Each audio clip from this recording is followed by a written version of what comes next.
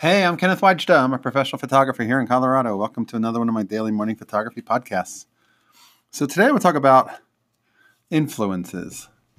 So I think we all have influences based on who we are.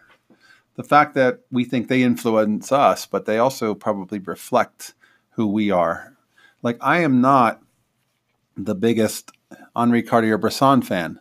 I appreciate his work, but he doesn't and didn't approach photography the way I do. And I much more prefer Robert Frank or Joel Meyerowitz or people who are out in the street looking for moments that are happening in real time. Fred Herzog. I like those photographers because they're people who are finding the human stories, the people stories. I consider Bresson a quality photographer of geometric form and light and shadow and all that. But to me, it's not just about making everything line up. And sometimes the sloppy photos are the ones that are the most real because they're not perfect.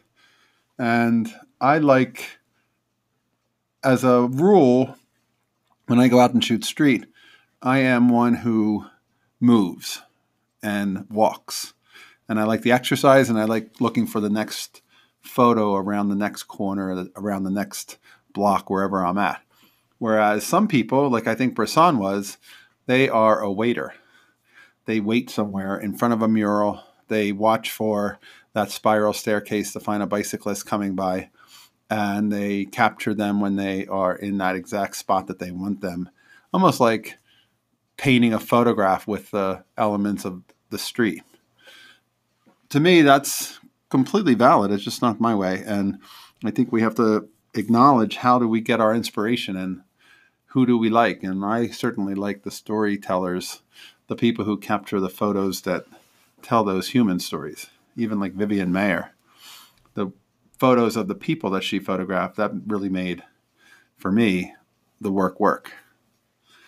All right, that's today's photography talk, talking about influences. If you're enjoying these, hit the subscribe button, share with some friends, write a review, and I'll be back tomorrow. Talk photography. As always, here's to good. Hey, one last thing. Watch my YouTube channel, here's to goodlight.com. And I put out a weekly YouTube of inspiring photo talks, and I think you'll enjoy it. So take a look. Here's to good light.